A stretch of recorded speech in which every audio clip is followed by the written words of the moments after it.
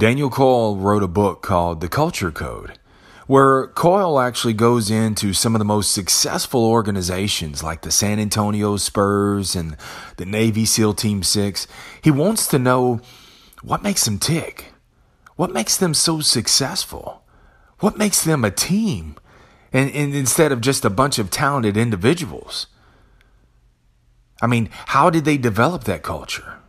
Coyle asked this question, so he immerses himself in so many great organizations. And Coyle discovered that culture is not something that you are. It's something that you do. I mean, who doesn't want to work within a great culture, you know? And chances are we've all worked for, or even now we're working in a place where the culture is, well, it's not what it needs to be, to put it in rated G terms. And having a poor culture, dude, if you've been there, man, if you've been a part of that, it destroys the togetherness, man, the fabric, the link of everybody. It's a sense of belonging for everybody. Where all individuals collectively get together, man, where they collectively become a team. And if your culture is bad, man, that's the kind of shit that makes you just not even want to get up for work. It makes you not even want to show up. It makes you not even want to help out. Now, we'd say when it comes to culture, when it comes to building a team, the first thing that you need is, we probably all agree that it's humility.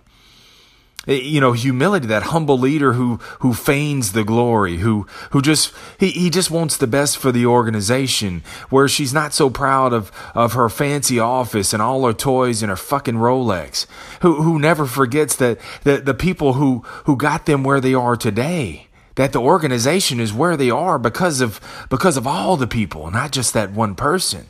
Yes, man, humility. Humility is what you want. Humility is what we all want. But humility, dude, humility is just an adjective. It's just a description of someone. But Coyle goes on, dude, he goes a little bit further. Because it's not just the description. It's the act of humility that's necessary. And this is what Coyle calls muscular humility. Damn, I love that term. Muscular humility, dude. Because humility is only that what's on a page, but muscular humility, man, that's having that humility that comes alive on the stage. Let me tell you what, muscular humility it's the small acts. That's what that is. It's seeing that the coffee pot is empty at work, so you go make coffee. It's that the water bottle needs to be changed, so you change it. It's changing the overflowing trash. It's pulling up a customer's car on the service lane. It's seeing that the toilet's overflowed, so you grab a mop. It's walking a customer to a certain department instead of saying, yeah, it's over there. Instead of pointing at it, no, you walk them to it.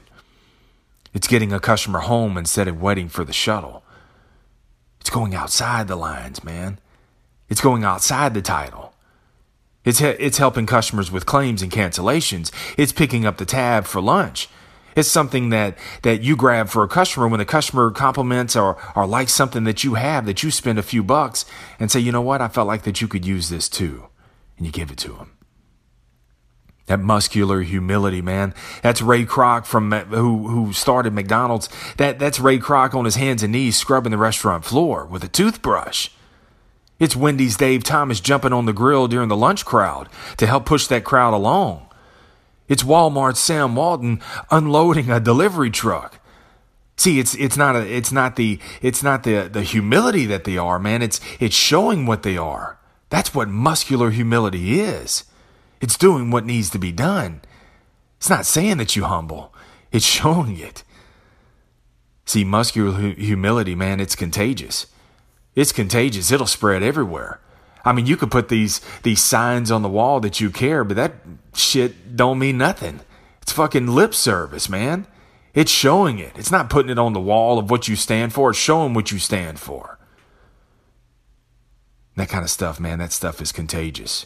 It'll spread like wildfire. If you're doing it, other people will jump in and start doing it too. Will everybody be a part of it? No. But most of them will. That's how you build a team. That's how you build a team. And here's the thing, man. If it's not happening in your store now, well, guess what? Let me give you a title. Instead of sitting back talking about, well, the leadership needs to do this and they need to build a team. Instead of sitting back pointing the finger, dude, you get the title. You bear the title. Chief Muscular Humility Officer. CMHO, baby. That's you. You get that title. You start being the change.